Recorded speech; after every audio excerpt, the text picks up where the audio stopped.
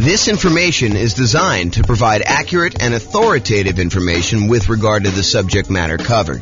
It is offered with the understanding that the presenters are not engaged in rendering legal, accounting, or other professional services. If legal advice or other expert advice is required, the services of a competent professional should be sought.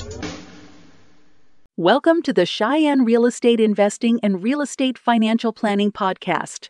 Learn all about investing in real estate in Cheyenne, Wyoming, with a combination of real estate financial planning and modeling with numbers specific to Cheyenne, plus syndicated, more generalized recordings of live and pre-recorded real estate investing classes, not all of them specific to Cheyenne. Be sure to stay tuned after the podcast for a message from our sponsors. All right, so rent resiliency and price resiliency for real estate investors. I'm James Orr. So what is resiliency? Resiliency is a noun. It's either one of two definitions. One, the capacity to recover quickly from difficulties or toughness. Or two, the ability of a substance or object to spring back into shape, elasticity.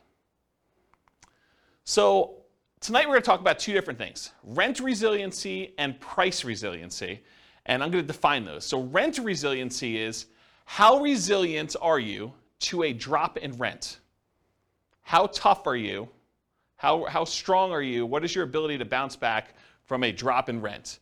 And the question that comes up is how much can rent drop before you have negative cash flow? So that's how I define it. How much can rent drop before you have negative cash flow? And then price resiliency is how resilient are you to a drop in property value or the price of the property? And that is how much can a property value drop before you have negative equity, before you're upside down, before you're underwater. Does anyone have any questions on these? Because I'm going to start using them throughout the night. And now is the time to ask if you have questions, because otherwise you're going to be falling behind. Everyone good? Pretty straightforward? All right, cool. So when we measure these, both price resiliency and rent resiliency, I measure them in two different ways. I can measure them in dollars. How many dollars can rents drop before you have negative cash flow? Or how many dollars can price drop before you have negative equity? Or we can look at it in terms of percent. How much can rent drop in terms of percent? Can rent drop 10% before I have a negative cash flow? Or how much can prices drop? Can prices drop 10% before I have negative equity in a property? And so how many dollars can rent drop before you have negative cash flow? That's what I call rent resiliency in dollars. That's also known as cash flow.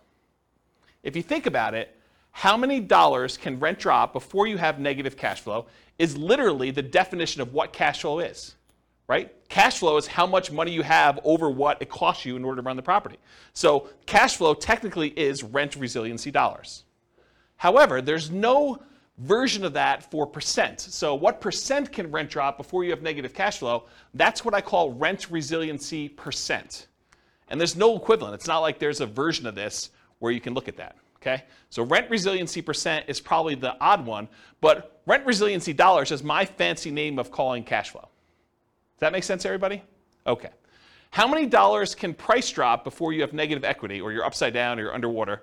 That's what I call price resiliency dollars.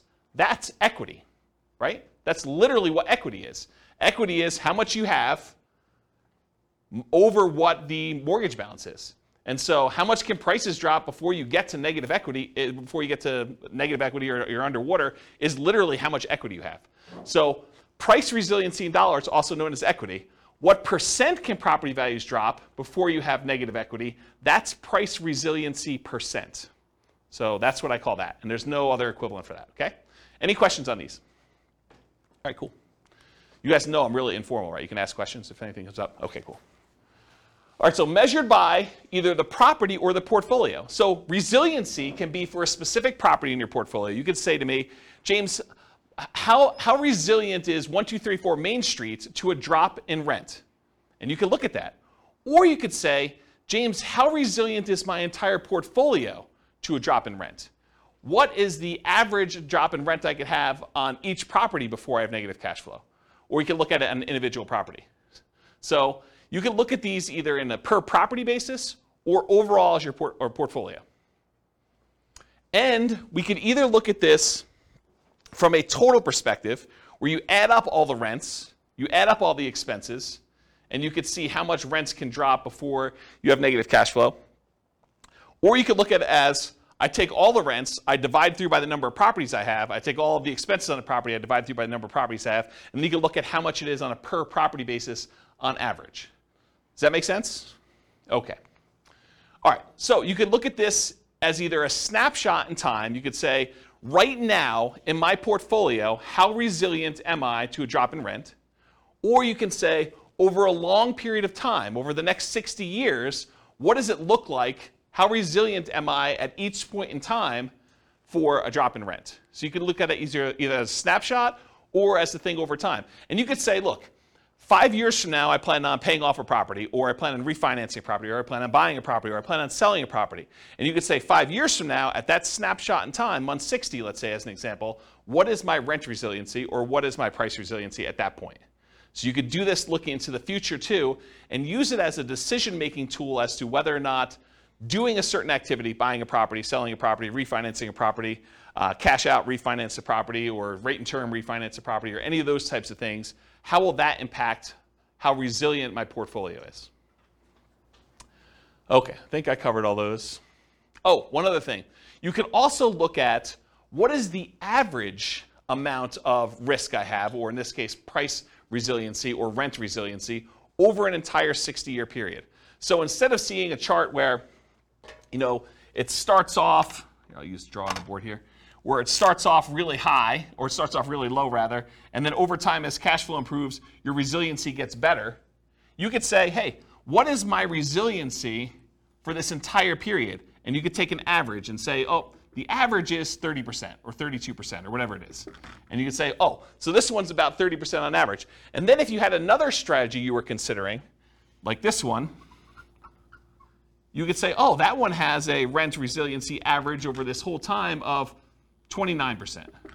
And so you could say, on average, one strategy is more risky than another, even though there may be times when it's below and other times when it's above. But over this entire period, one's more risky or one's less risky than another with this specific measure of risk, which isn't the only way to measure risk, which we'll talk about tonight.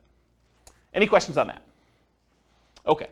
If you're doing any modeling in the Real Estate Financial Planner software, I added a bunch of new numbers here. So now you can actually see your average rent resiliency, your average price resiliency, average debt to income, average total debt to net worth, and average total debt to account balance, as well as average months of reserves. And if you click on any of those buttons, they go to all those individual charts. So I added those for you because I wanted to see them. So that's a new tool that's brand new for you guys. Tonight we're going to look at both snapshot, one specific month and how it measures, and we're going to look at stuff over time. We're going to talk about both of them. Any questions? Okay, cool. All right, let's talk about some oversimplified math. I'm going to give you an example just to kind of walk you through how this stuff works. So let's say you have two different portfolios that you're comparing. In one portfolio, in both portfolios, you have $1,000 per month in cash flow on all your properties, okay? In one portfolio, you have 10 properties that each cash flow $100 each, okay? 10 properties, $100 each property, that's $1,000 per month in cash flow. And in another portfolio, you have 5 properties with $200 a month each in cash flow. So you have one portfolio that has basically the same amount of cash flow for both. One of them has more properties with less cash flow per property, and the other one has fewer properties with more cash flow per property. What if rents, let's talk about the ones where you have 10 properties with $100 each. If rents drop by 10%, if rent per property goes from, just as an example, it's oversimplified, $1,000 per month to $900 per month in rent, your cash flow goes from $1,000 per month to 0 per month. You lost $100 per month in property. It was only a 10% decline in rent values, but because you only had $100 per property, it went from $1,000 per month in rent to $900 per month in rent. So the $100 in cash flow went away. You now have no cash flow on that particular portfolio. Does that make sense, everybody?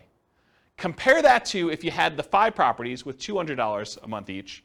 If rents drop by the same 10%, so rents go from $1,000 per month to $900 per month, now your cash flow goes from $1,000 per month to $500 per month.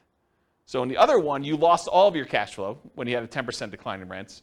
This one, you had a 10% decline in rents, the same 10% decline in rents, but now you have still $500 per month in cash flow. So the one with 5 properties with $200 a month in cash flow is more resilient to drops in rent. That's an example of how rent resiliency varies between 2 different portfolios. Does that make sense to everybody?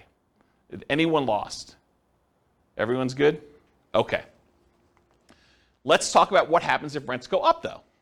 Same 2 situations. You have 10 properties with $100 a month in cash flow, or you have 5 properties with $200 a month in cash flow. If rents go up by 10%, rent per property goes from $1,000 per month now to $1,100 per month. Cash flow goes from $1,000 per month, where you have 10 properties with $100 a month in cash flow, goes from $1,000 per month to $2,000 per month.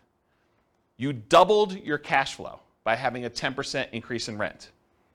Okay, and we discussed this, I remember discussing this in the real estate partnerships class, where I kind of showed you how cash flow changes. I think Ben and I were talking about this, how rent went up by 3%, and we talked about how it's like $50 more in rent, so it's like you only really increased by 3%, but really the cash flow doubled. Remember this? We talked about that? So this is the same idea, right? Where you have a $100 increase in rents, but now cash flow is doubled on you. But if you have 5 properties, and they're doing $200 a month in cash flow, if you have rent increased by the same 10%, then the rent per property goes from $1,000 per month to $1,100 per month, just like the other one, except now cash flow goes from $1,000 per month to $1,500 per month. Only an increase of 50%, where the other one doubled. This is another example of how resiliency works, except it's the opposite now. Property values, rents actually went up in this case, and so your cash flow did not increase quite as fast because you were more leveraged, essentially. Does that make sense? Okay. Now let's talk about equity. We just did rent resiliency. Now let's talk about equity. So you have $1 million in equity in 2 different portfolios. Okay? In one portfolio, you have 10 $250,000 properties with $100,000 in equity in each. Okay, that's $1 million in equity. Or you have 4 $250,000 free and clear properties where you don't have any loans on them. That's also $1 million in equity. So you have 2 different examples. One where you have 10 properties with $100,000 each. The other one where you have 4 $250,000 properties where you have $250,000 in equity in each. Okay? If price drops by 10%, in the one where you have 10 properties with $100,000 in equity each, that means if prices drop by 10%, 10% of a $250,000 property is $25,000. So the property value went from $250,000 to $225,000, but you got 10 of them. So now you have $250,000 in lost equity, and your equity decreased over 10 properties. That means your equity went from the $1 million that you had to $750,000. So your equity decreased from $1 million to $750,000. But if you had the other portfolio where you had 4 $250,000 free and clear properties, if the price drops by the same 10% we did before, $250,000 properties now worth $225,000, you had 4 properties at $25,000 decline in value each. That's $100,000 in equity decline total. So now your equity went from $1 million to $900,000. This is an example of how price resiliency works. Okay? You have one portfolio where you have 10 properties, where now you lost $250,000 of $1 million in equity, and you have another one where you have 4 free and clear properties, same decrease, but now you only lost $100,000 instead of $250,000. Does that make sense? Okay, cool. Now what happens if property values went up? Same $1 million in equity to start, same 2 situations. You have 10 $250,000 properties with $100,000 in equity each. If the price goes up by 10%, the $250,000 property is now worth $275,000. So $250,000 increase across all 10 properties in total. So your equity now goes from $1 million to $1.25 million. So you have an increase of 25%. 10% increase in price means your equity increased by 25%, as an example. Okay? Or you have the 4 $250,000 free and clear properties. If the price increases by the same 10%, same $25,000 per property, $100,000 for all 4, just add them up for 4 of them. Now your equity goes from $1 million to $1.1 million. It only increased by 10%. It's unleveraged.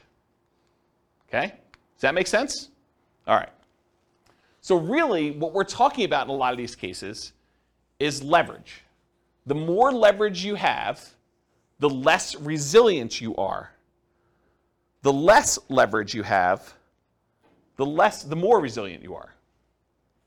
Does that make sense? We just saw that. The more leveraged you are, the less resilient you were. Right? We saw that with rents.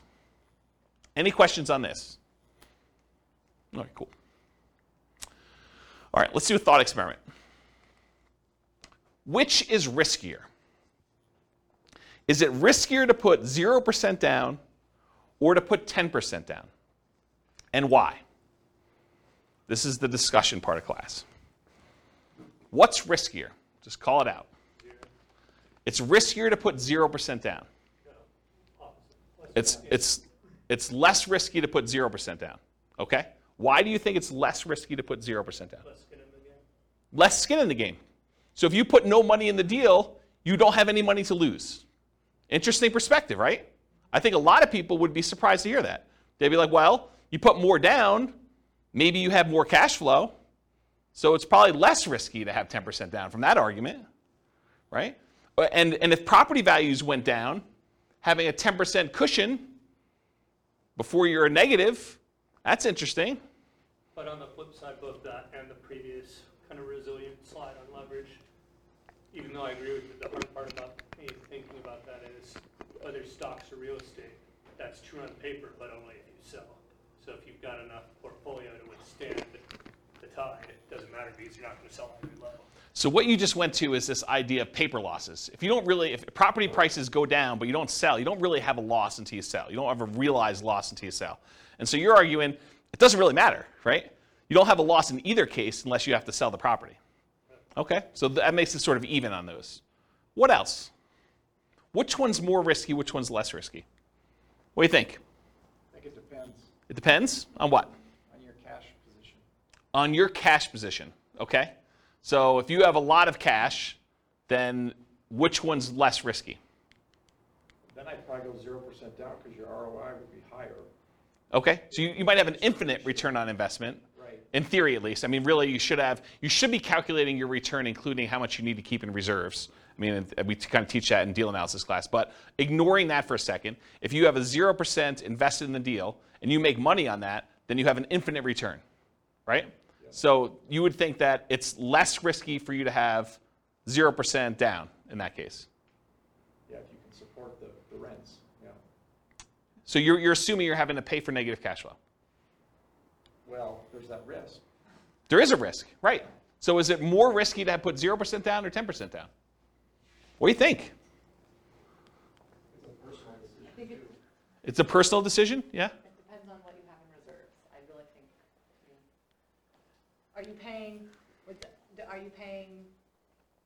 Are you deferring your down payment, but you have that down payment, you can put that money someplace else, invest it differently, while someone else maybe pays your down payment or not. I mean, yeah. Yeah. So I wonder if you're getting to this idea that if you put 0% down, you probably have more in reserves because you didn't have to put money down. I wonder if you're getting to that. Well, here are my thoughts on it. If you do 0% down, you have nothing in the deal, you have nothing to lose. So there's an argument to be made that if you put nothing into the deal, you have nothing to lose. It's arguably less risky in that way. However, your credit is at risk. If something happens and you have to sell and you have to give the property up for foreclosure, or you have to sell at a loss and you don't have money to make up the difference and you have to do a short sale or something like that, your credit's at risk. And maybe even more so if you put 0% down than if you put 10% down. Because the chance of you being underwater with 0% down is probably greater, right? You know, property values go down 5%. If you had put 10% down, you probably wouldn't be as likely to be underwater, although you have some sales costs and stuff in there, which we're going to ignore for a second. But if you do the 0% down, you're probably still underwater even with a 5% decrease in price, okay? What about prices rising? So you tend to have appreciation. You tend to pay off some debt on the property. You tend to have tax benefits, and you tend to have cash flow. So you might have this infinite return on investment with 0% down. It's not really a measure of risk, though. It's just kind of like a better return. You're still getting these benefits, but you had nothing in the deal, though. You're benefiting from having prices go up, at least in theory, paying off some of the debt as long as you're making your mortgage payment, getting tax benefits as long as you're able to depreciate the property, and then getting cash flow on the property if there is any. Maybe there's negative cash flow. But you would have an infinite return on your investment, ignoring, of course, that you should have your return calculated on your reserves as well.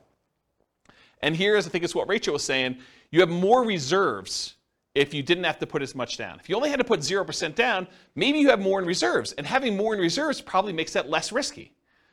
So I don't know. It's kind of an interesting thought. What about the other side? 10% down. Well, property values go down 10%. You could lose 100% of your money. As sort of what Austin suggested before, you don't have a loss until you actually have to sell. You have this sort of paper loss. And the longer you hold that property, in the overwhelming majority of the cases, real estate tends to be pretty forgiving over time. Even if property values go down the next 5 years, you push it out 30 years, property values are probably going to be up from there, right?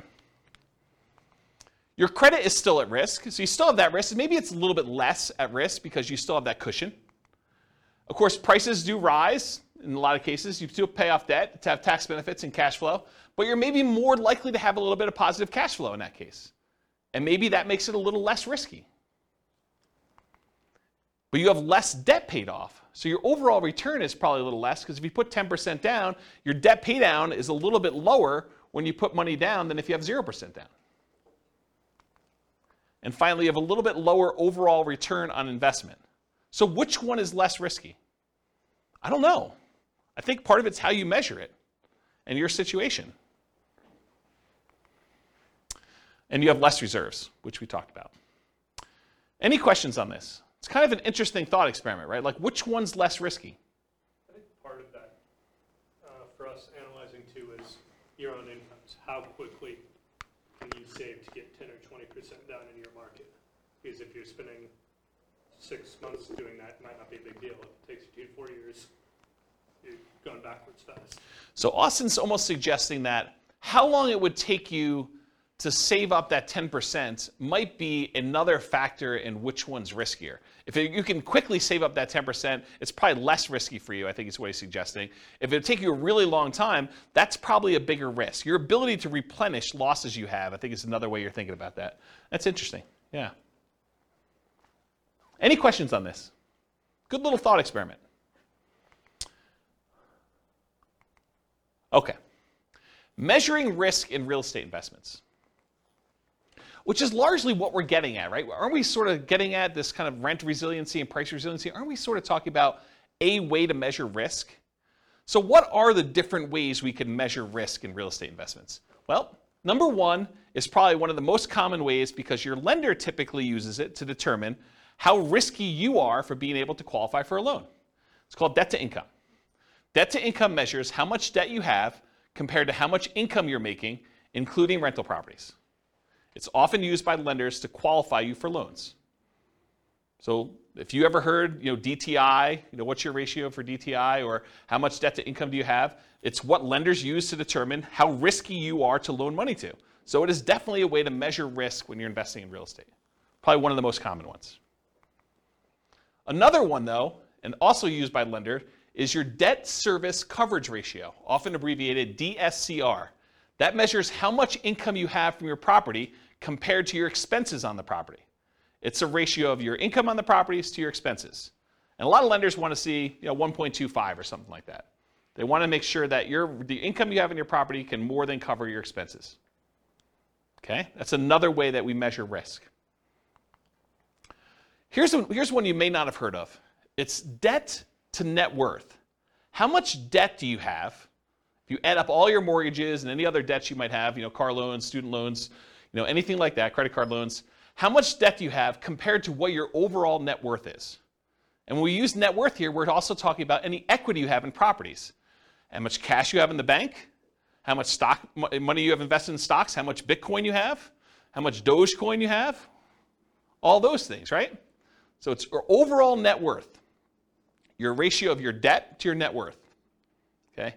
But if you think about it, debt to net worth, certain types of net worth are more liquid than others. It's hard to get at equity. What's up? I thought your net worth already It does. So I'm confused by It does, but your ratio, But your ratio, I mean. the ratio of how much debt you still have to your net worth is a measure of how risky it is. But your net worth, in this case, you've subtracted your debt off. Yes. Okay, got it. Yes. That's a great question. Rachel asked, so your net worth typically has all of your assets minus what all of your debts are on your assets. And so you find out what your overall, your like net is after all of your debts on your property. And yes, when we do this calculation, we're saying how much debt you have now divided by what your net worth is. Got it.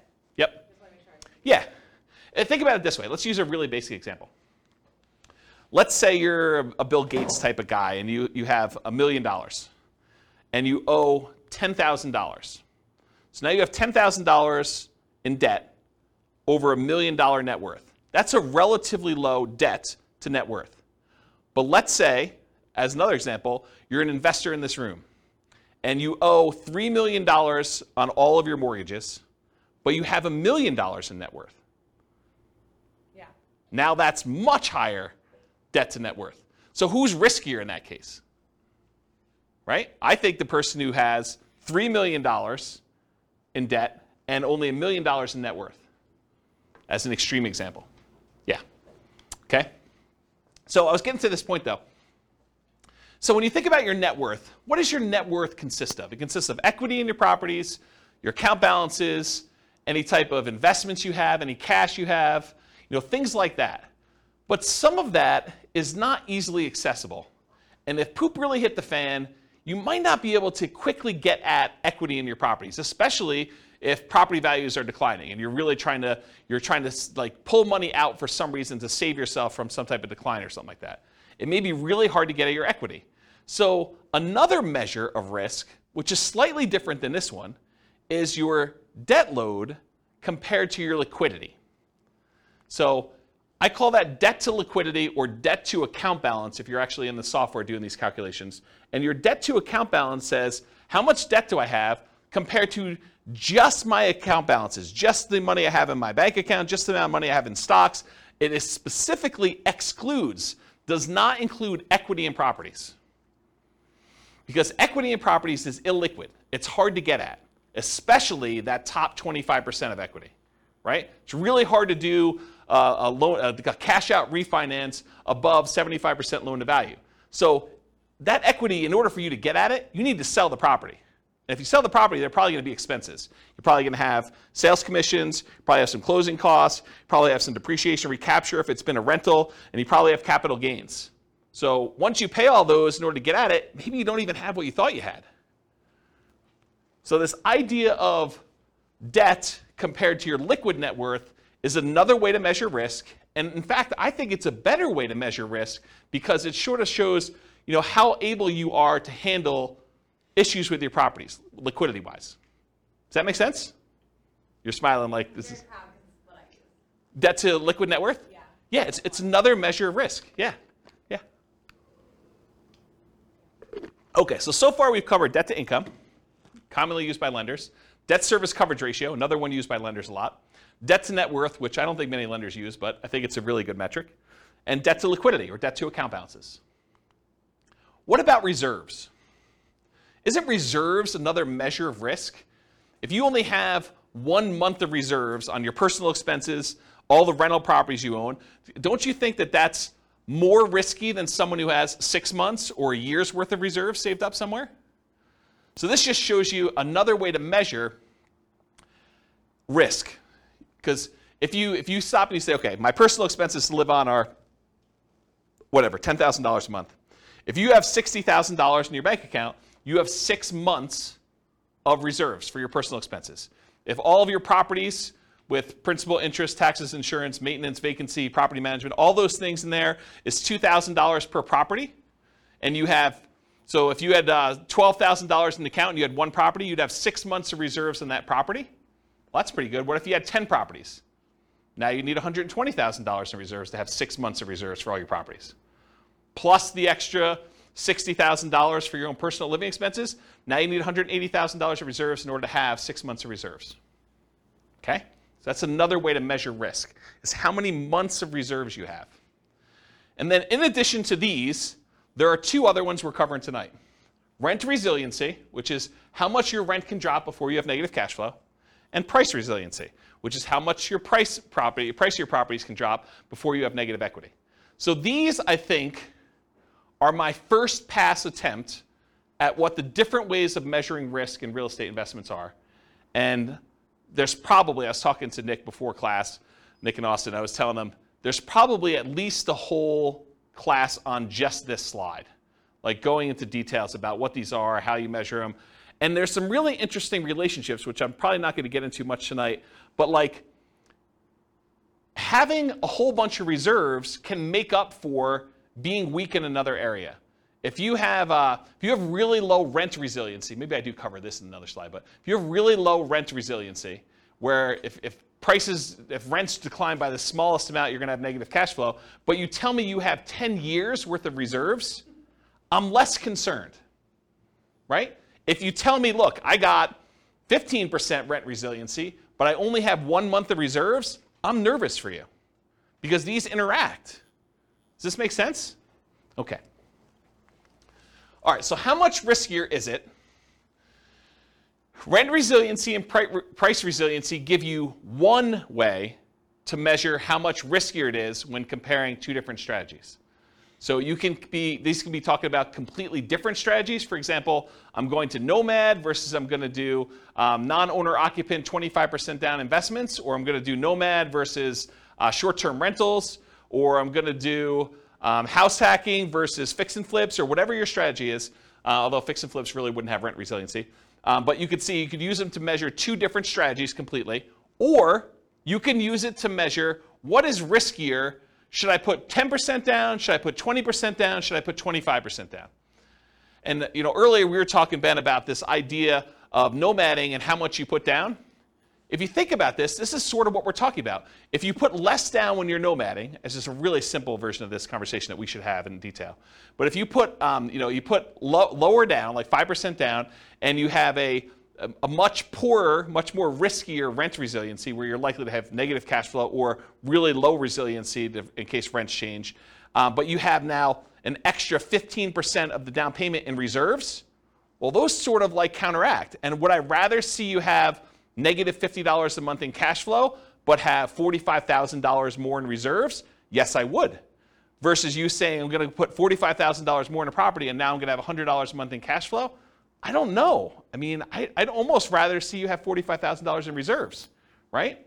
It's a kind of an interesting way to think about it. And you got to run your own numbers to see what it plays out for you. But that's like one of the discussions I think we should have about this idea of put more down and have positive cash flow, put less down, but have a much bigger pile of reserves. So we have to think about that. Okay, so you could be analyzing, you can use this to measure risk when you're looking at totally different strategies or different amounts of leverage. Should I put 20% down? Should I put 25% down? Should I put 50% down? Should I buy these properties free and clear? Other measures of risk may mitigate the severity or the consequences from the risk associated with another measure. This is what we talked about before about having risky rent resiliency, where it's really low, and if you have a drop in rents, you're going to have negative cash flow. But being risky there can often be mitigated by having really robust reserves. So if you're really sensitive to drops in rent where you're going to have negative cash flow, but you tell me you've got $1 million in reserves, I probably don't care, right? Unless you're talking about really big numbers for the negative cash flow. But if you tell me you have very little reserves and you're close, or you tell me, or I'd rather see you say, I got a decent rent resiliency and mediocre to good sort of reserves. Sort of like this balance between them, okay? So for example, let's look at them for Nomad with 5% down versus 20% investor loans. You're not moving in with the 20% down for someone who has $1 million to start with. So we're going to start with an example here. Someone's got $1 million to start with, and they're going to either do Nomad or they're going to say, I'm not moving into a property. Sequentially, I'm just going to go buy one property to live in, and then I'm going to buy 20% down rentals. Let's take a look at how these compare. And I do have the 20% down investor buy a single owner-occupant property to start with to kind of make it fair, okay? So let's take a look at what this looks like. Let's start with price resiliency. Okay. I'm going to take my time to go through these charts. So this is a chart showing total price resiliency in dollars. So how much dollar-wise do prices need to decline before I have negative equity? The red line is showing you 20% down non-owner occupant. And remember, price resiliency in dollar is essentially equity. So really, this is a chart of how much equity they have in all their properties. Right? That's what I'm showing you. We started with $1 million, and we either do the nomad strategy, where you're buying properties with 5% down, moving in, living there for a year, converting the last one to a rental, buying the next one, putting 5% down, and you're repeating this process until you have 10 rentals and 1 owner-occupant, versus someone who is buying 1 owner-occupant property and immediately putting 20% down to buy 10 rentals as quickly as they can with that $1 million that they have. So in this case, they're able to buy the 10 rentals really, really fast in like 10 months. Okay? So you'll see, as far as how much equity they have in their properties, when they do 20% down, they're buying these properties really, really fast, and it's growing very quickly at the beginning. Then over time, you just have this normal appreciation curve. Then you have properties paid off, and the appreciation curve kind of stalls out a little bit, versus someone who does nomad, where you're only buying 1 property a year, and it's kind of growing very, very slowly. Then eventually you get to the point where you stop buying properties, and it just grows with appreciation from there until you start paying off the properties later on. Eventually, they get to the same spot, though, where they have the same amount of equity in the properties. They have basically 11 free and clear properties, 1 they're living in, and 10 rentals. One of them got there by nomading, the other one got there by buying 20% down. Does that make sense, everybody? Okay. So putting 20% down gives you more equity. Duh. Right? I mean, this is sort of like master the obvious stuff. You put 20% down versus 5% down, you're going to have more equity, which is why 20% down is above the other curve. So it's more resilient to declines in prices. Might be easier to see this, though, per property, because you're like, these numbers don't make any sense to me. It's like hard to tell what's going on. But what if we looked at it on a per property basis? Well, that's what the average price resiliency dollar is. We now look at the amount of price resiliency we have per property. And so this gives you an idea of how much equity you have on the average property that you have there. Same idea, though. 20% down, non-owner occupant, is kind of more than what you do with 5% down. Interesting thing, though, with nomad, you live in the property for a year. And my definition for average price resiliency dollar, I exclude your owner-occupant home. I basically only look at it for investment properties. There's a weird exception when we look at all individual properties, but for the most part, I'm ignoring this one. So you'll notice nomad is 0 until basically month 13, when we convert that to a rental. And so then it pops up, and you have a certain amount of dollars, 5% plus whatever appreciation was on that particular property. And then each one that you buy, it kind of increases until you get to the time where you're stopping buying, and then it just kind of continues up per property. And this gives you a feeling for how much it is.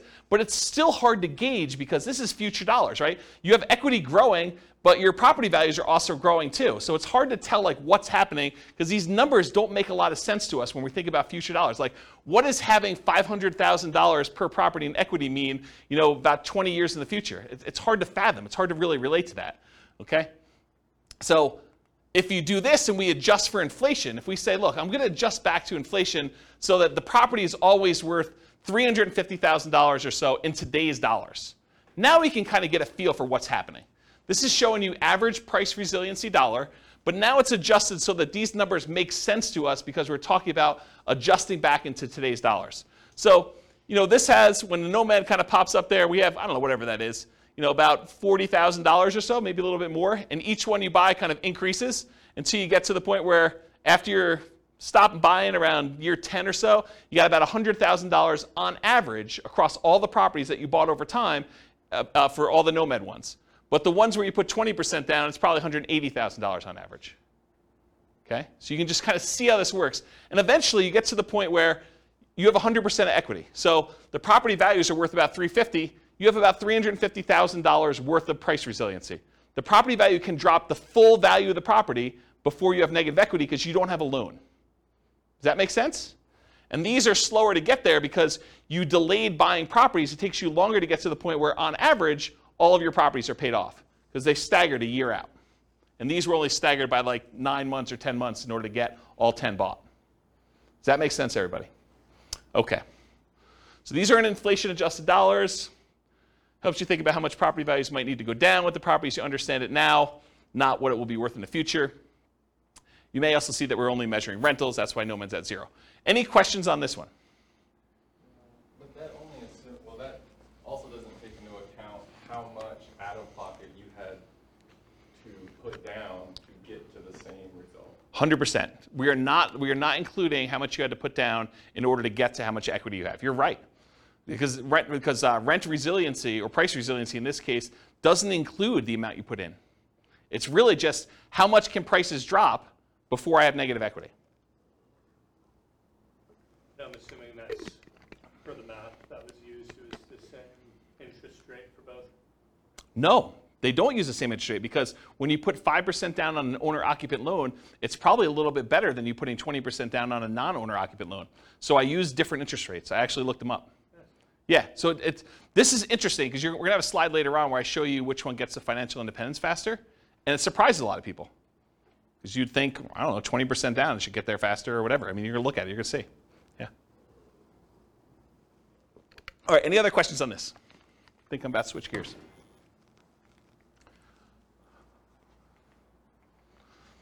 Now I'm switching from dollars to percent. So what percent can prices drop before I have negative equity? And you can see when you put 20% down on the first property, you basically have 20% that can decline before you have negative equity. When you have the nomad property, until it becomes a rental, it's 0. But then as soon as you do this, it's probably closer to like this 8% range. Why is it 8% after a year?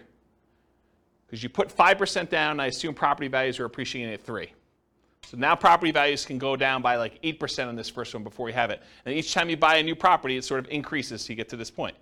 So you can see how resilient you are to declines in value, percentage-wise.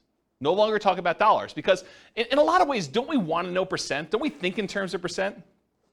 We don't often think, look, we're buying properties. What if they go down $72,000? Well, $72,000 of what? If we're talking about $1 million property, that's very different than if we're talking about a $300,000 property. So really, don't we want to think in terms of what percentage decline we had on the property value? So I think percent makes a lot more sense. So you can see here, though, and then eventually you get to the point where you can have 100% decline in value when your property is free and clear, and you don't have any negative equity. And the nomad one takes longer to do. The total and the average look almost identical. The charts look almost the same. Or, this is all the properties combined. We could look at each individual property if we wanted to, right? And that would look like a rainbow. So each one of these then becomes its own property. And you can see this is someone nomading. Each year they buy a new property, and then the rents, or this is the price resiliency. The price resiliency kind of goes up over time as they appreciate and as you pay down a loan a little bit. Okay? Any questions? Is this helpful? All right, let's switch over now to talk about rent resiliency. So total rent resiliency in dollars. Remember, rent resiliency dollar is what? It's cash flow. So this is really another chart saying this is how much total cash flow you have on all your rental properties. Now, it's still the same scenarios. We started with $1 million, and we either do nomad or one owner-occupant, then 20% down payment, non-owner-occupant investment property loans. We're putting 20% down, gives you more cash flow. That makes sense, right? You put 20% down the property, you'd expect probably a little bit better cash flow. Although the interest rate's better on 5% down nomad. Also, the 20% down payment properties are paid off faster. Why? Why are the 20% down payment properties paid off faster? But they're all 30-year loans. We purchased them earlier. Yes. So they're all 30-year loans, so the loan always pays off in 30 years. Just when you started the loans matters. So when we actually bought the properties, we all buy an owner-occupant property month 1, no matter what. But then the one that's buying rentals also buys a second 20% down property in month 1, and then they buy another one in month 2, month 3, month 4, month 5, until they get 10. So 10 months in, they now have 11 properties. But the nomad buys a property with 5% down. They have to live there for a year. Then they convert it to a rental, and they buy the replacement property. So it takes them until month 13 to own 2.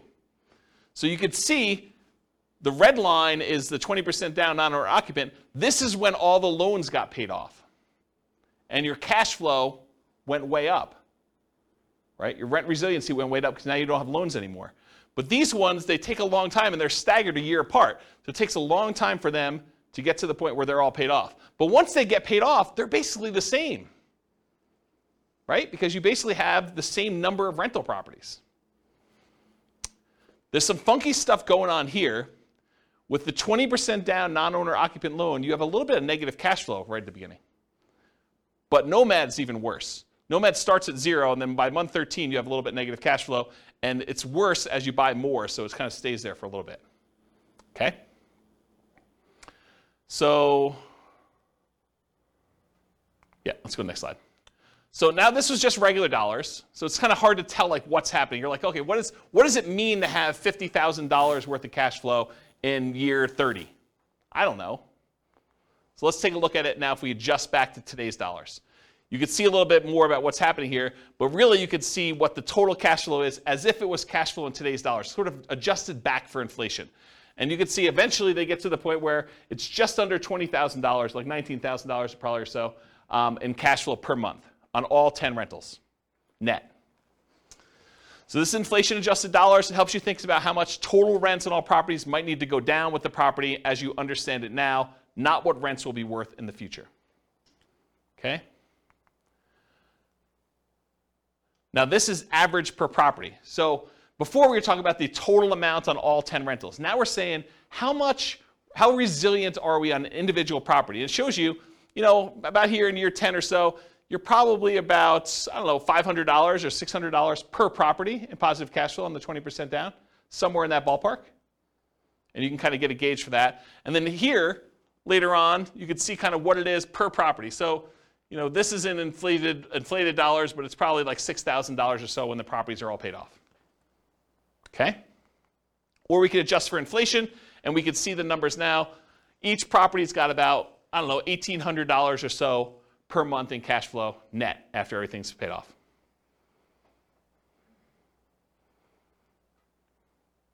Cool? Any questions on this? All right, now we're going to switch to percent. So what percent can rents decline before we have negative cash flow? Well, with both of them, we're negative up front, right? Because we're basically underwater. We have negative cash flow on the properties. The 20% down one becomes positive sooner. The Nomad one takes a little longer before it becomes positive. But you can see that over time, though, it gets to the point where about 10 years in, 20% down is, about 18% resilient. You can have an 18% drop in rents before you have negative cash flow. And Nomad is probably, I don't know what that is, 8, somewhere around there.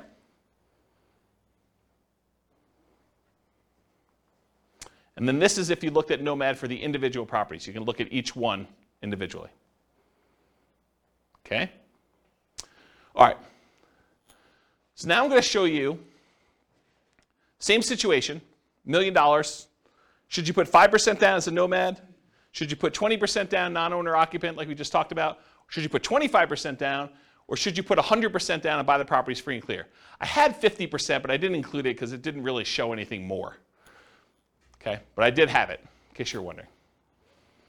All right. So let's talk about this idea. What's the chance you might see prices or rents go down 1%?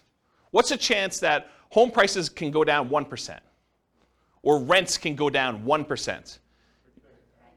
Pretty good, right? Like the chances of seeing rents decline by 1% on any given property or property prices to go down by 1% in any given year is pretty high. Wouldn't you agree with that?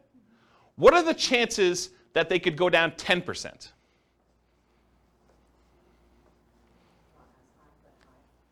You think it's high? Is it as high as 1%? Yeah, it's much more likely for you to be able to see property prices or rents go down 1% than it would be for them to go down 10%. What about the chances it could go down 25%? Property prices, you have a $400,000 property, now it's worth $300,000. What are the chances that could happen? Could it happen? Yeah, it could happen. Is it more likely that something like that would happen, or is it more likely you'll see a 1% decline? 1%, right? I mean, this is obvious. I'm not trying to trick you. What about a 100% decline? Rents go to 0. Property prices go to 0. Could that happen? Maybe. Is it likely? Probably not. So would you agree that we're much more likely to see a 1% decline than a 50% decline? Not a trick question. Seems really obvious, right? Therefore, having a rent resiliency of 20%, where rents can decline by 20% before you have negative cash flow, is much less risky than having a rent resiliency of 10%, where rents can go down by 10% before we have negative cash flow, because we're much less likely to see a 20% drop than a 10% drop in rents. Because the chance of it going down 20% is much more unlikely than having a 20% rent resiliency, it's probably not 2 times better. It's probably more than 2 times better. Does that make sense? There's a point where, look, you really want to have a 1% rent resiliency or better. You really want to have a 2% one. But once you get up to like 30%, how much better is 35 than 30? Right? I don't know if it's like a lot, because the chance of it getting to 30% decline is much lower. Like the small numbers, it's much more important. It's important to get to a certain number, whatever it is, 5%, 10%, whatever you think is reasonable for perhaps a price decline or a rent decline. But once you get up much, much higher, the difference between those higher numbers, because it's not likely to get there, it's not as big of a deal. So is that a Rubicon then? No, I don't think of this as Rubicons. Rubicons are sort of like things you cross over, you get to where you never go back from. Acquiring your first rental property, or getting to the point where you have $100 a month coming in cash flow, or the point where you have your mortgage paid for by your rental properties. Yeah, things like that. Those are what I think considered Rubicons. Yeah.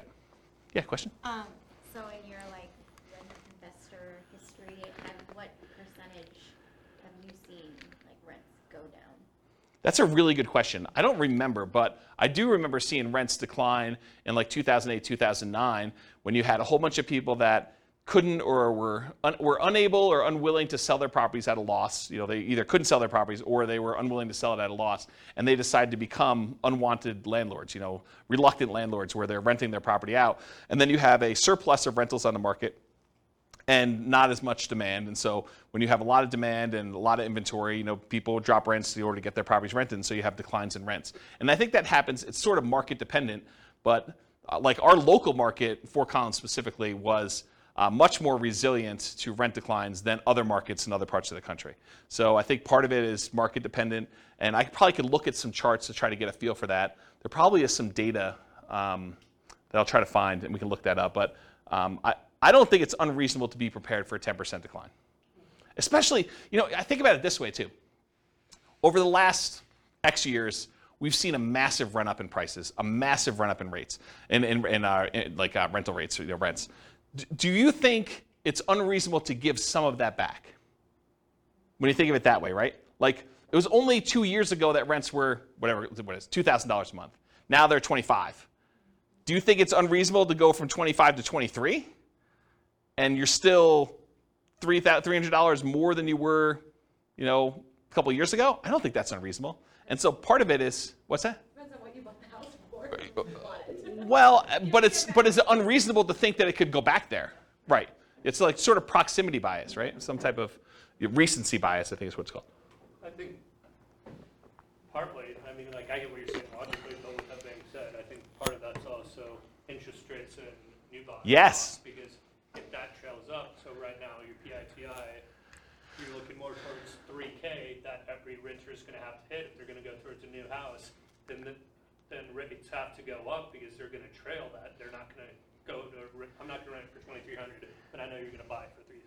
Yeah, so what Austin is saying is I think he's sort of pegging rents have to be related in some form or another to what your equivalent mortgage payment will be. And that has not always been true. We've seen transitions in markets where at one point they were parity. It was $2,000 to buy the property with a reasonable down payment compared to about $2,000 a month in rent. And we saw some type of parity with that.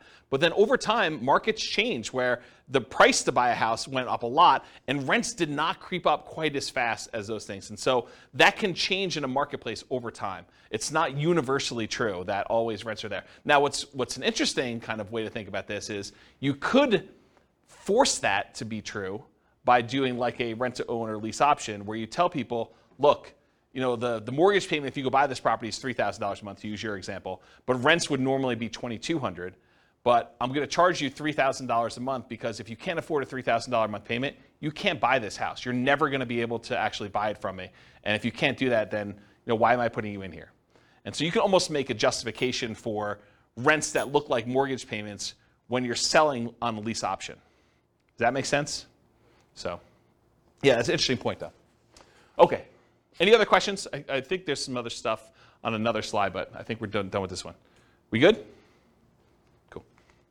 So evaluating risk continuing. So what's the chance price or rent will go down on a single property? You know, you have a rogue property in a part of town that goes bad, or, you know, it's not as hot anymore. So what are the chances that it could go down on a single property? Pretty good, right? I think you can see that happening. What's the chance it would be two properties in the same market? Well, probably not as high as a single property, but probably greater than some other things that could happen. What about on 10 properties in the same market? Well, if the whole market goes bad, I think that could totally happen, right? What about two properties in different markets? What's the chance of that happening? I think it could happen, but it's a different probability than having all of your eggs in one basket in one market, or on one street, or in one neighborhood. Right? There's a couple of people in the room that I'm looking at, okay? I mean, I'm not saying it's bad, I'm just saying that there's an increased probability, so I think you need to account for that when you think about your rent resiliency and your price resiliency, that, you know, you've increased your risk by doing that. What about 10 properties in 10 different markets? Right? A little bit less probability, but it can still happen. So diversification in some form or another, whether that's geographic, investing in different markets, property type, you know, buying some duplexes, buying some apartments, buying some single-family homes, you know, buying some condos, buying some townhomes, you know, all those different types of properties that you can do, or price points, you know, buying some entry-level rental properties versus buying some luxury properties, buying some mid-range sort of properties, or the strategy you're using. I'm doing short-term rentals, I'm doing house hacking, I'm doing fix and flip, or all these different examples. So there's some diversification you can do across all those different things. Excuse me, geographic, property type, price point, strategy. There's more resilience required, suggested, I don't know how to word that, if you're not diversifying. Right? I think you'd be prudent to have a more resilient portfolio to increase your threshold for what you want to have in terms of resilience if you're not diversifying in other ways. But if you're more diversified, you probably could get away, not that you should, and there's arguments against this. There's arguments of investing only in the one market that you think is really going to do well and not investing in these other markets just to have diversification where you have a higher risk of those going down, right? I think there's a counter argument to this. But I think overall it's more prudent to be higher resilience if you're less diversified. If you're doing the same strategy with the same house in the same neighborhood, you probably should be a little bit more focused on being more resilient with your stuff than if you're spread out a little bit, right? This is obvious. I wasn't talking specifically to you, but it felt like that, right? Yeah. Okay. It wasn't intentional. I mean, I'm trying to be helpful. Okay. Yeah. Okay, so average price resiliency in percent. So what percent can property prices go down before you have negative cash flow for those four strategies? For the 100% down, you bought the property free and clear, you could have the property value go down 100% and you would not be underwater because you don't have a mortgage. So that one's easy. That one just goes 100% all the way across the whole time. Wouldn't you be negative past 75 if isn't about 25% taxes and insurance? No, this is property values. Okay. This is not rents. When we do the rent one, you'll see there is a threshold. But for property values, you have a $400,000 property, you don't own anything on it, it can go down 400K. It can go down 100% before you're negative. And there's an interesting point you bring up, which I have a slide at the end. I think there's a variation on this class, or at least a variation on some of the terms, where we do take into account things like sales costs and capital gains and depreciation recapture and stuff like that. There's a version where we take into account those transaction costs for equity. But this one is simple, right? This one is just pure up equity, okay? So the 100% down one's easy. 100% all the way across. Super, super easy on that one. The next one we'll do Nomad. Nomad, you start at 0, because you basically are not counting the thing that's not a rental. By the time you get to year 1, you convert it to a rental. It pops up here. And this is the average per property. And so it shows you you're at about 8% or so. And then each time you buy a property, kind of comes down, drops down, does this, until eventually it kind of tapers off until you get to the point where all the properties are paid off and you're doing that. That's what Nomad is. 20%, 25% down, that's just a difference in down payment amount. And so the curves are very similar. In both cases, you're buying properties as quickly as you can. I will tell you that with the 20% down, you can get all 10 properties, all 10 rental properties. With the 25% down, you get really close, and I think you need to buy one a year or two later. Okay? So you have a small delay there, but you're acquiring these properties, and you're more resilient with 25% down. This makes more sense, right? You put more down, you're more resilient to a price drop when you do that, and then they eventually taper to the point where they get to be the same when the properties are all paid off. About 30 years in the future from when you started. Maybe minus a year, plus a year. Okay? Any questions on this? Pretty straightforward? Okay. Now this is average rent resiliency in dollars for the three strategies. So when you buy properties free and clear, you have really high cash flow, but you have fewer properties. You only had $1 million to start with. You can't buy 10. You can only buy 3 and change. So 3 until you save up for the next one. Okay? So then your kind of average rent resiliency dollars kind of up here until eventually you catch up with everyone else. But here though, you've got 25% down, 20% down, and Nomad. Nomad starts at 0, then it has negative cash flow. The 20% down one has some negative cash flow. The 25% down one has positive cash flow from the beginning. And the curves are very, very similar. The ones where you put 20 and 25% down, the properties get paid off. And so your cash flow really improves here. And they go up here. And then the Nomad one takes a little while to pay off because you're doing them a year at a time. Does that make sense? Okay, so that's rent resiliency dollar. Now this is that snapshot I talked about. I basically said, let's look at some arbitrary point in time. I picked 5 years in the future. And I said, what does this look like? What is the average rent resiliency in dollars at 5 years in the future for this thing? And so for the 100% down, 1965. And this is in inflation adjusted dollars, so it's back in today's dollars. So you have rents drop by $1,919.65 and not have negative cash flow with the free and clear properties. With 20% down, you can only have rents drop $116.05 before you're negative. With 25% down, it could drop $309.54 per property before you're negative. And with Nomad, $14.42.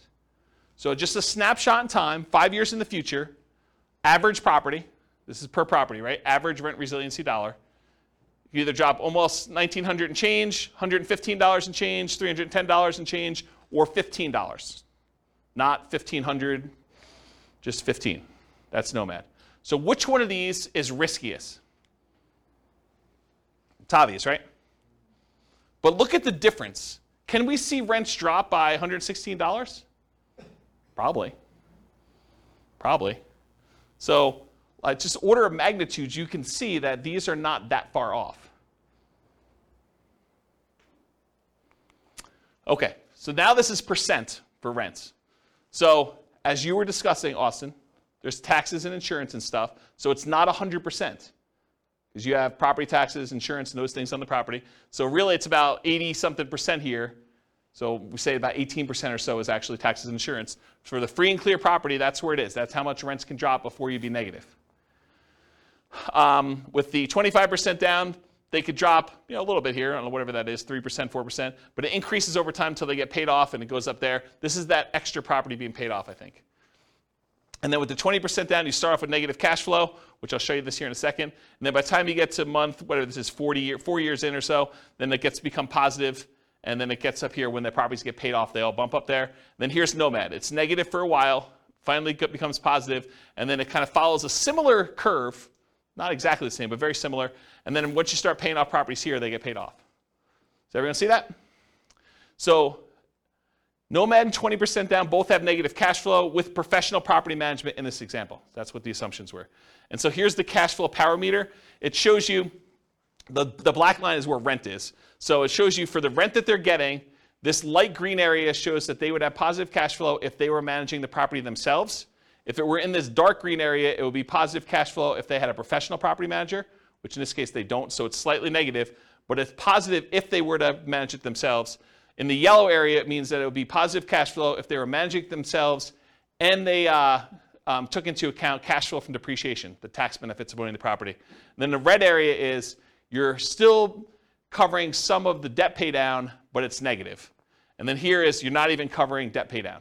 So depending on where the black line is, it shows you how much cash flow you have and whether it's cash flow with property management, cash flow you managing yourself, cash flow with cash flow from depreciation, or I'm not even covering, I wouldn't be positive even if I had an interest-only loan is another way of saying this. Okay? Any questions on this? And if you're just like cash flow power meter, what is all that stuff? There's a class on that too, and I probably need to do a new one. But we look at cash flow power meters to see very visually where cash flow is on any particular property. It's a really easy way to see where you are. Any questions?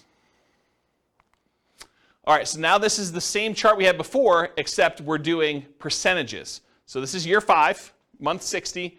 Rents can drop 83% if you have a free and clear before you have negative cash flow. Rents could drop 5% with 20% down. Can rents drop 5%? Absolutely. That's like a realistic number for you see rents decline, right? 5% decrease in rents. For the 25% down, they can drop 13.47. I don't know. That'd be a harder one to do. I mean, it definitely could happen, but it's harder than 5%, right? Wouldn't you agree? And the Nomad one, 0.63. So what's the chance that rents could decline 0.63%? Really high. What's the chance rents could decline 5%? I'd say reasonably high. What's the chance that they can decline 13.47? Moderate. I mean, it's not unheard of, but it's not high, right? Probably not high. And what's the chance it could decline 83.12%? Pretty low. Pretty low. So you can get a feel for how resilient this strategy is here. And this is probably different strategy. This is just different down payment amounts to give you a feel. Okay? Any questions on this? Cool. It's often counterintuitive. Just because a real estate investing strategy is more or less leveraged or more or less risky doesn't always mean it will perform better or worse than another strategy toward achieving financial independence specifically. So just because, hey, this is more risky, it's got to get me to financial independence faster? Not true. I'll show you that in a second. For example, putting 100% down to buy up to 10 rentals might seem like the least risky strategy from a number of risk measures, right? I mean, put 100% down. And putting 5% down to Nomad might, at first blush, seem the most risky. That doesn't tell you which one achieves financial independence first or which one will ultimately give you the highest standard of living, which we'll talk about. And this is a case for doing Monte Carlo or alternative universe modeling, where we actually see how risky is this? Like, what happens if rents don't go up always? Because when you do Nomad and you have like prices always going up and rents going always up, Nomad looks amazing, right? You start having some years where prices don't go up or rents sort of go down some years or something like that. It still looks amazing, but there's years where it's not always pretty, right? You're actually still have negative cash flow for longer and it takes you longer to save up and sometimes you have to stay in properties longer. So there's stuff that happens. Okay? All right. So this is the numbers for those. So the Nomad one, you're financially independent. If you start with $1 million and you're trying to buy 10 Nomad properties, actually it's 11 because you live in the last one. It takes you 8.5 years to be financially independent where I think you're making $10,000 a month in income. So 8.58 years in order to make $10,000 a month in passive income. If you put 25% down, 7.58 years. So that's faster to put 25% down. Put 20% down, 9.58 years. It is slower for you to put 20% down than it is for you to do Nomad. It is slower for you to put 20% down than it is for you to do Nomad to achieve financial independence. And then it takes you 4.08 years in order to be financially independent, buying the properties free and clear. Starting with $1 million, you buy a lot fewer properties. So the most risky, arguably, Nomad, 8.58 years. The least risky, arguably, 100% down, free and clear properties, 4.08. It's sort of in between. Basically, the less you put down, the longer it takes. Okay? Except for Nomad. Kind of odd. So you're saying I just need to inherit it? Yeah, I was going to say this really depends on your Well, ability to do. Well, and I think that's the hard part for 25% down. It's normal historic markets when it's up, only appreciating 3% a year, and you can say that relatively fast.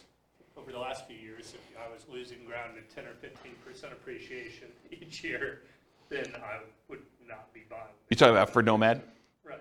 Yeah, so what Austin just said is, in years where you've got slow, steady appreciation of 3% a year, nomad makes a lot of sense. But if you're nomading and property values are going up really, really fast at 15%, then it could slow you down.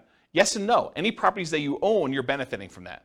So it depends on where you are in your cycle. If you're like just about to start and you're seeing properties going up 15%, yeah, it's harder because it's the goal is moving away from you all the time. But if you have the money to do down payments, there's other options. If you don't and you're saving up anyway, you just do what you can. You kind of use the market that you have, but any properties that you bought, you do benefit from those. You have, you bought 3 properties and now you're doing your 4th one. Great, the 3 properties you own went up 15% a year. That's awesome. So it's kind of weird situation with that. And I think Nick in the back said something like, yeah, now I just got to inherit $1 million. And this is sort of like a setup as an example to show you how rent resiliency impacts different choices if you're starting in one particular position. I've got a couple other examples from the previous classes we did where I show you how those look at for price resiliency and rent resiliency and what they would look like. So you'll see those, which those ones, they were basically right out of college earning whatever it was, $70,000 a year or something between the two of them, right? So you'll see what those look like. Okay, any questions? All right, cool. So this is their standard of living. It shows them what percentage of that $10,000 a month goal they're earning, adjusted for inflation. And so you can see they all achieve it pretty low here. But look what's interesting about this is Nomad eventually, it doesn't happen at the beginning, but Nomad eventually has the highest standard of living. They're earning the most amount of money later on. And part of that is them paying off properties. This is when they pay off their owner-occupant property. These over here paid off their owner-occupant properties here. Basically month 360s. They all bought it at the beginning. Okay? So the one where you did 100% down, you don't have the 10 properties right away. It takes you a while to acquire them, and so it takes a long time to do that. The ones where you're doing 25% down, those are very similar curves. Okay? So you have the highest standard of living with Nomad too, which also is probably counterintuitive to a lot of folks. Okay? This is just how when you buy the properties in case somebody wanted to ask me about it. The Nomad one, you bought one in year 1, you waited a year, you bought another one, waited a year, bought another one, bought another one, bought another one, until eventually you get 11 properties. 1 you live in and 10 rentals. For the 100% down, you could buy 3 up front. It takes you a little while to save up for 100% down on the next one. Then you go up to 4, 5, 6, 7, 8, 9. It takes you a long time to buy the 11th property, one that you're living in. And the one you're living in is 5% down. And then 20% and 25% down. The 20% one, you're able to buy all 11 right away within the first year. The other one, it takes you a little while to save up for that last 25% down payment. Because $1 million does not quite get you enough to do 25% down with the property I picked. Okay? All right. I'm going to run through these pretty quick.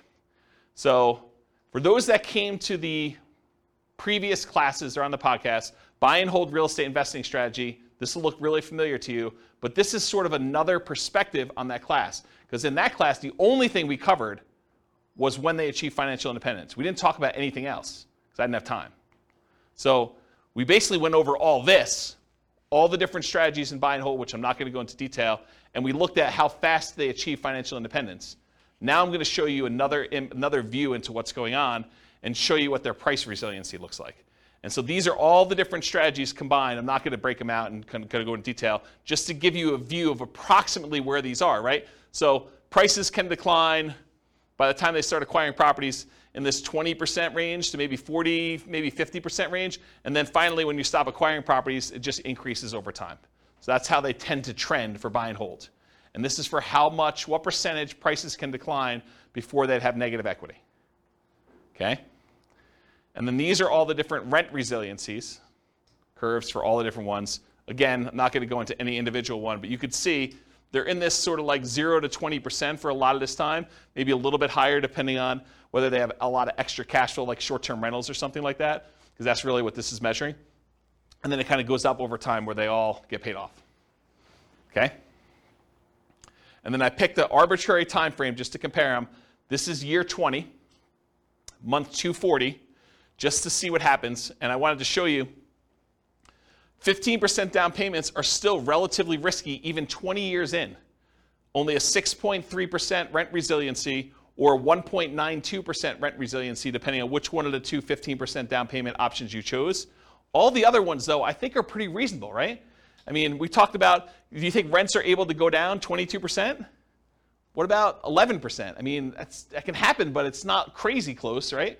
You start getting at 1.92, that's pretty close before you have negative cash flow.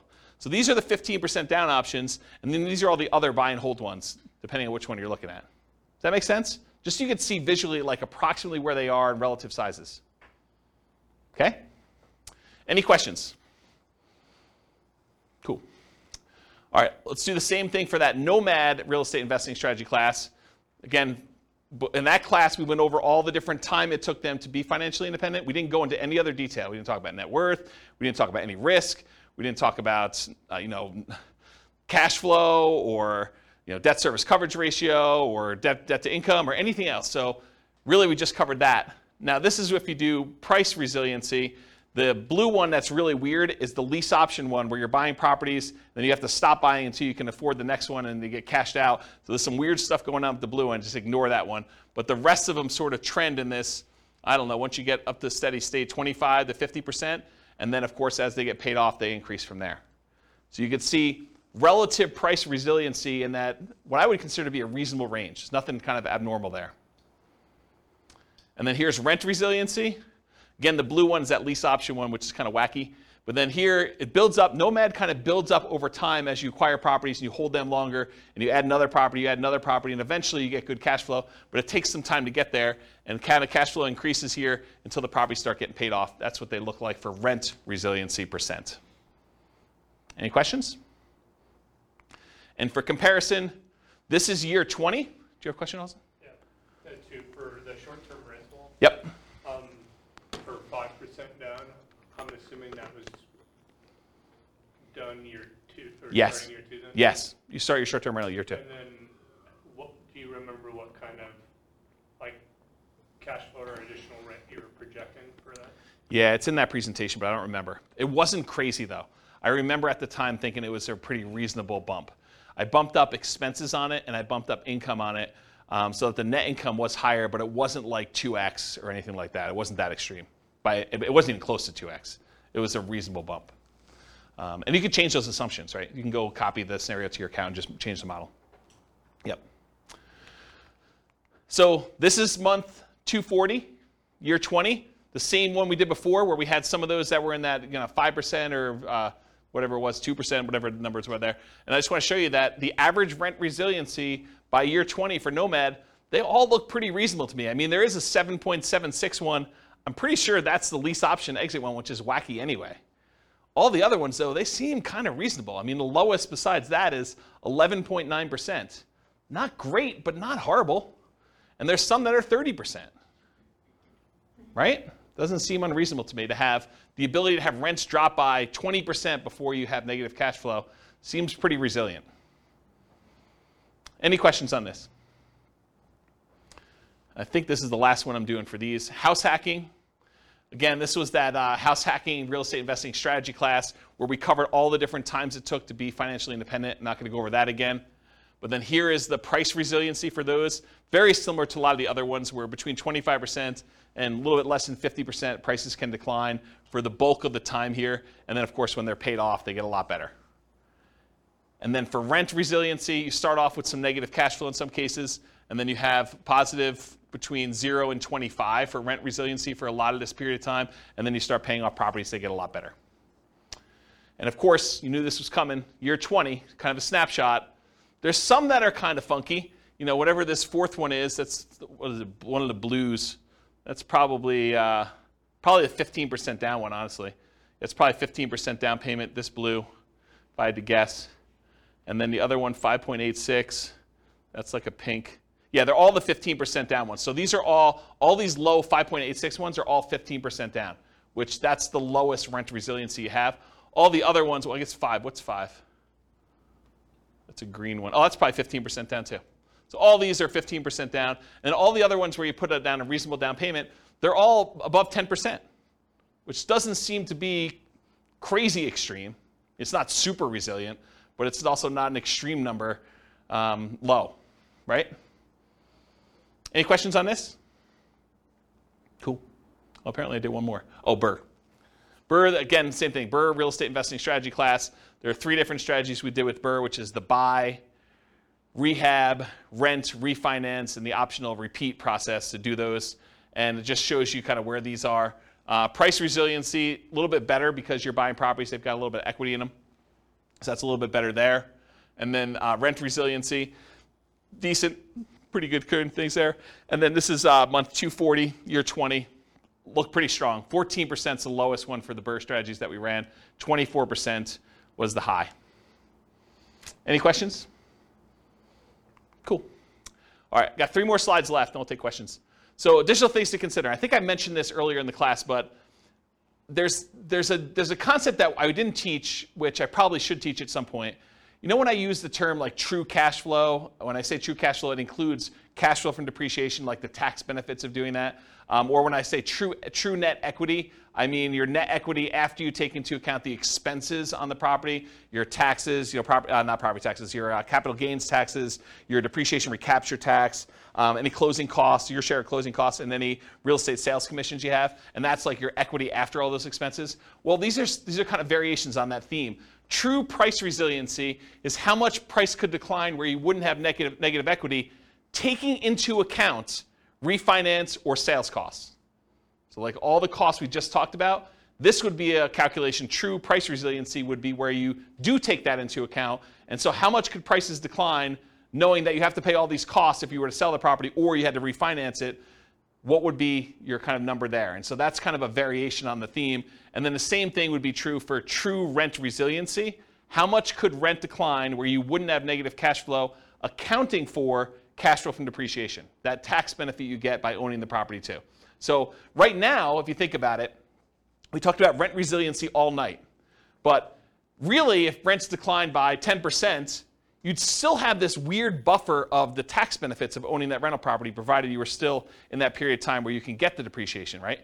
So even if you were at break even or slightly negative, that like tax benefit of owning the property would really make it positive. So it's sort of like this extra buffer in there before you're really, really negative. You're not really negative with that cash flow from depreciation until you get below the cash flow from depreciation number 2. Does that make sense? And so this idea of true rent resiliency would, in theory, it's not created yet, would take into account cash flow from depreciation on those as well. So for those that wondered, hey, I thought this class was called cash flow resiliency and equity resiliency. And you're right, it was. At first, I was like, I'm calling this cash flow resiliency because it's how resilient is your cash flow to a decline in rent. Or equity resiliency, how resilient is your equity to a decline in price. And the more I thought about it, the more I thought, if I named it those, which I think makes sense, but if I named it those, I would avoid these extra ones that I plan on doing. And so I decided to go back and rename the terms to rent resiliency and price resiliency. So now it's how resilient are you to a decline in rent, or how resilient are you to a decline in price? Because I wanted to add things like vacancy resiliency. How resilient are you to an increase in vacancy?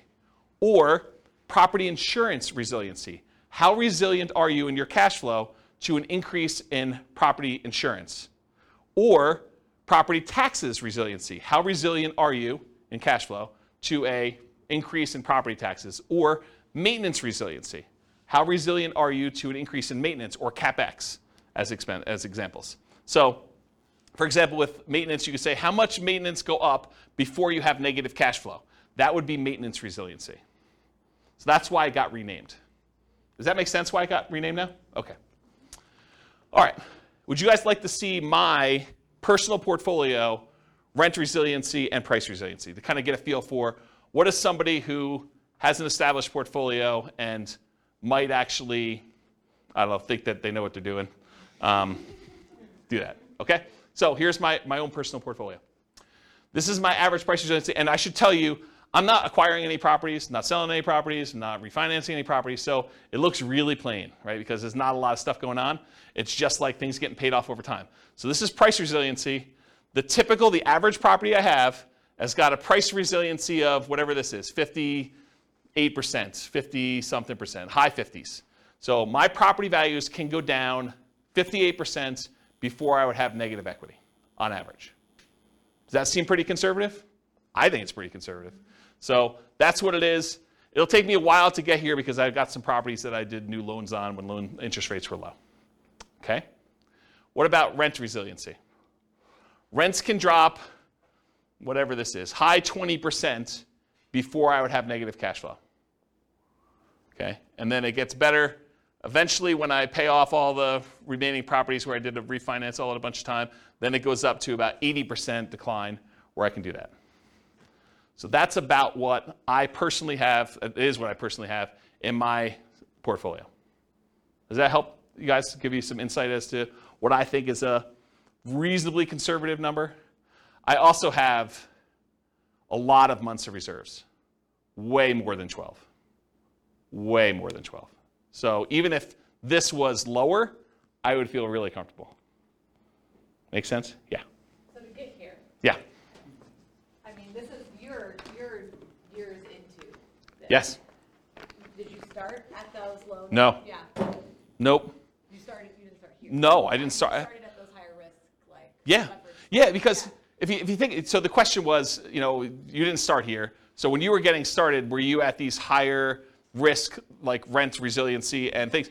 Yeah, you have to, because if you think about it, by definition, if I put 25% down to acquire property, well, I have whatever it is, 25% things before I could do that, right? So yeah, now I'm, with the equity you have in your property, now I'm at 50, whatever that is, 55, 58, I don't even know what the number is, but it's not 25 anymore, right? What's the longest property you own? Oh, not very long at this point. You sold them, Yeah, this has been turnover. Yeah, so not very long at this point. But I mean, part of this is market appreciation too, right? And there's definitely, there's at least one nomad property. There's actually 2 nomad properties in there. Right, but how do you, one of the things to think about is how do you change this, right? One of the ways you could change it is you put a free and clear property or 2 or 3 in there. And that can overall change the average, right? So there's free and clear properties in there too. All right. Any final questions? Is that helpful, seeing this too? Surprise. I don't usually show my stuff. Any questions? Yeah, awesome. So first kind of statement, then question. So from my understanding of the last few graphs, most of the variance is probably between 10 to 15%. It depends on your strategy and what you're doing, right? If you're buying free and clear properties, no. If you're doing these like highly leveraged, 15% down, 20% down, 25% down, or Nomad 5% down, acquire them a year apart, or Burr, where you're kind of like trying to pull your money out, all those things vary depending on what you're doing. But if you're kind of for rent resiliency, kind of looking at it from that lens, I guess. Going back to where we started class, then if you would rather go 0 down and have the rest in cash or index or whatever else. The main, 4 or 5 dips we've had in the last 100 years, haven't they only lasted like 1 to 4-ish years on average? I don't know that data that well that I can comment on it, but it doesn't sound unreasonable that you had relatively short periods of time where the dips didn't last forever.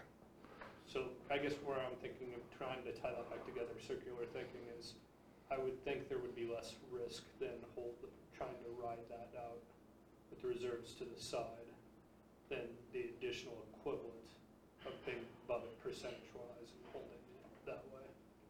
But I think they're related. So I think your question is, I'll reword it for you. I think your question is it better to have a lot of reserves and not worry as much about rent resiliency because you have the reserves to handle it? Or should you have 20% plus as far as rent resiliency where you might have some negative cash flow, but you can kind of hold it? And I think it's a combination. It's like, if you have 10 over here, then you have to have 20 over here. And if you have 20 over here, you have to have 10 over here. And you're weighting them. And the numbers are arbitrary. It's like sort of like this balancing act of, if you're really low rent resiliency, you're high risk, right? You have a small amount before you go negative, then having reserves, big reserves, makes a lot of sense. If you are, you have really good, if you've got rent resiliency like I have in my portfolio, where property values or rents can go down, whatever this number is, 28% or whatever the number is here, then needing reserves is probably not that important, right? I still have crazy reserves. I mean, I'll tell you, it's like over the top. But you don't need that as much if you have 28% rent resiliency. This makes sense, right? So it's this balancing act. And this is sort of what we were talking about when you first came into class, but off recording, is that looking at all these different measures of risk, you have to like weigh them against each other, because you can have, your debt to income can be one thing, and your debt to net worth, and your liquid debt to net worth, and like all those kind of measures, debt to liquid net worth, like all these measures can be kind of coming into play, and you're like, well, if I'm going to have this, then I definitely want to have on the upper end of reserves. Or if I'm going to have this, then I definitely want to keep this there. There's probably a whole class I should do on reserves that will cover a lot of this, right? It'll like pull from all these different classes with the rent resiliency and the kind of measures of other risk and things of that nature, and show you how I think reserves should change based on that. I think there's like a minimum, and then I think you probably should have more. Just as one example, if you're going to have negative cash flow when you're buying a nomad property, I think it's prudent to take whatever the negative cash flow is, set that aside as part of reserves, and X number of months of reserves, right? I think you already know that you're going to have this amount of negative cash flow, so that should be part of your reserve calculation to begin with, plus then 6 months or 12 months or whatever you're doing for that. Like, that's the way that I would think about it. And so there's a whole bunch of things like that I probably need to teach in a reserves class, and which I'll put on my list. I'm sure that'll come up in a question for how I'm going to choose the classes in the future. So, does that answer your question? Okay. Any other questions? Was this helpful? The kind of like rent resiliency, price resiliency. I know like there's some parts in there where it may get a little bit slow because I'm showing you a lot of charts and they're really similar, but I do also think that seeing a bunch of different examples gives you a feel that you can't get. It's almost like you have to work through the math problems in your book, and it's boring and not fun, but then you get a much better feel for like what the range of how they work are. So sorry, but I think it was helpful. So cool. Thank you all for coming. I will see you all soon. Bye-bye for now. You're welcome. With home prices up, mortgage interest rates up, and rents up but not quite enough to counteract the higher prices and interest rates, cash flow on rental properties in Cheyenne is harder than ever. Book a call with the Real Estate Financial Planner to apply our proprietary 88 strategies to improve cash flow on your rentals. See the show notes for a link to schedule your call and improve your cash flow today. If you're a real estate agent, lender, or professional in Cheyenne that wants to help our real estate investor listeners, consider reaching out to learn about collaboration opportunities with this podcast. We'd love to add more value to our listeners by having you assist our investors buy, sell, and finance their real estate investments. See the show notes to schedule a call to discuss collaboration opportunities.